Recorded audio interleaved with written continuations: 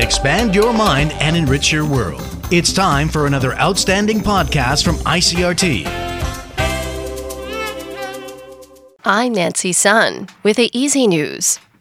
The TAIEX opened up 144 points this morning from yesterday's close at 12,989 on turnover of 4.9 billion NT.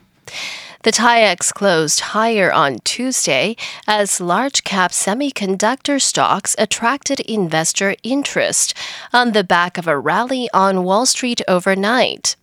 And market watchers say buying focused on Taiwanese suppliers to NVIDIA, which pushed up the broader market past the 12,800-point mark by the end of the session. A Tainan-based automation equipment manufacturer says it plans to donate a 3D surgical face mask production system to the Czech Republic to help the country combat the coronavirus pandemic. According to Autoland Technology General Manager Guo Linling, the system consists of 5 fully automated high-end 3D mask production lines and will be jointly donated by his company and a group of machinery industry leaders in southern Taiwan. Guo says the system costs 45 million NT, can produce 43,000 masks per day, and will be sent to the Czech Republic before the end of October.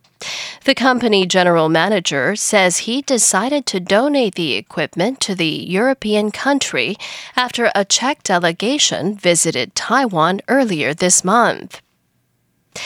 The National Space Organization says it has developed a new cross-platform satellite operation control system. According to National Applied Research Laboratories President Wu Guangchong, the system has been developed to control the Formosat 7 Cosmic 2 constellation and is expected to save it some 500 million NT in future development costs.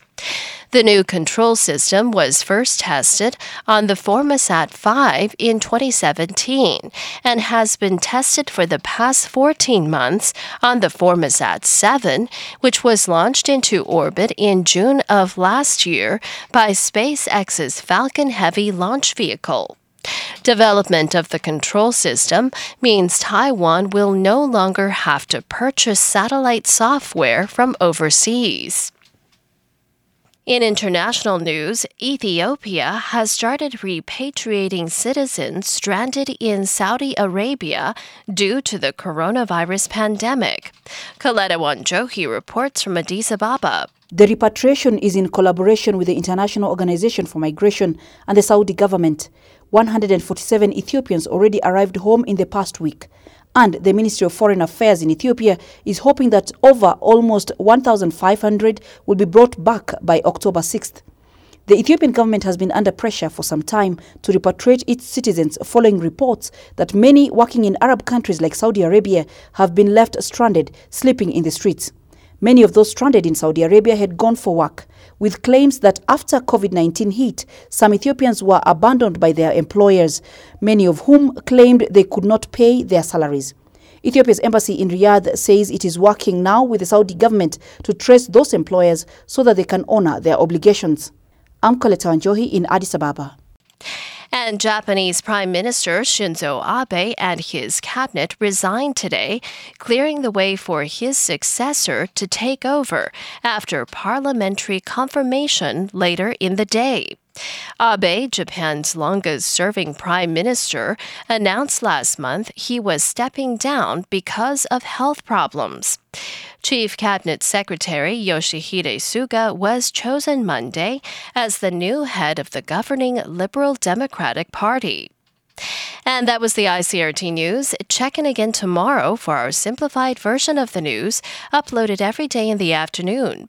Enjoy the rest of your day. I'm Nancy Sun.